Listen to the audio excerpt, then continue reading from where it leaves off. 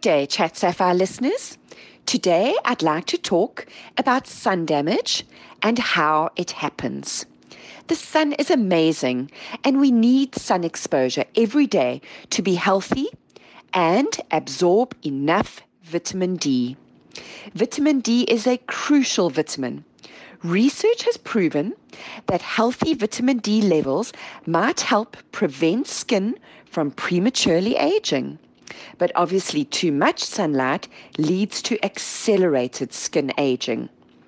Vitamin D deficiency affects our bone density and has been linked to depression.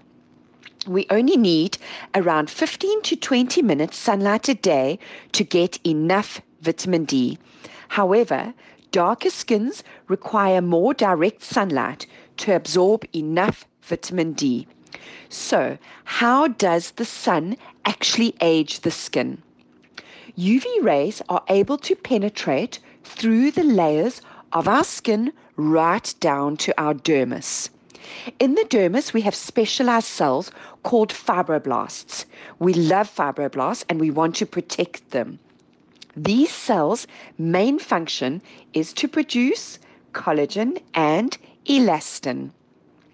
Collagen keeps the skin plump, and elastin keeps the skin tight. Too much exposure to UV rays causes fibroblasts to be destroyed. I know.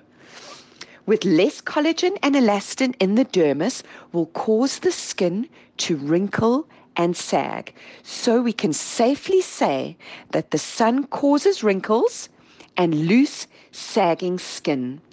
This condition is known as elastosis. The skin will naturally try to protect itself from the sun's UV rays. It does this by darkening, aka a tan.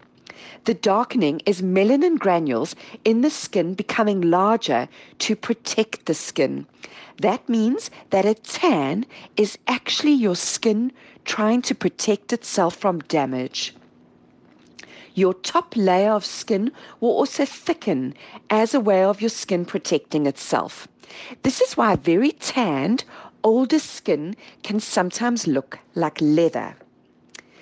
This will also affect your absorption of skincare products and ingredients. Due to the thickness of your top layer of skin, very few ingredients can actually absorb. So although we desperately need sunlight, we also need to make sure that we do not get too much. It is important that you use a good sunblock, SPF, every day. Preferably one that is between 15 and 30 SPF. All sunblocks need to be reapplied every 2 to 3 hours. Therefore, using a high-factor SPF is not as safe as it contains more chemicals. So stick to an under 30 SPF and reapply during the day. Make it a habit to apply every morning, no matter what the weather is like. I'm sure you'll agree, we all want to age well and keep our skin healthy and cancer-free. Well, that's it from me, Pierre Moriarty. Until next week, stay safe, lovelies.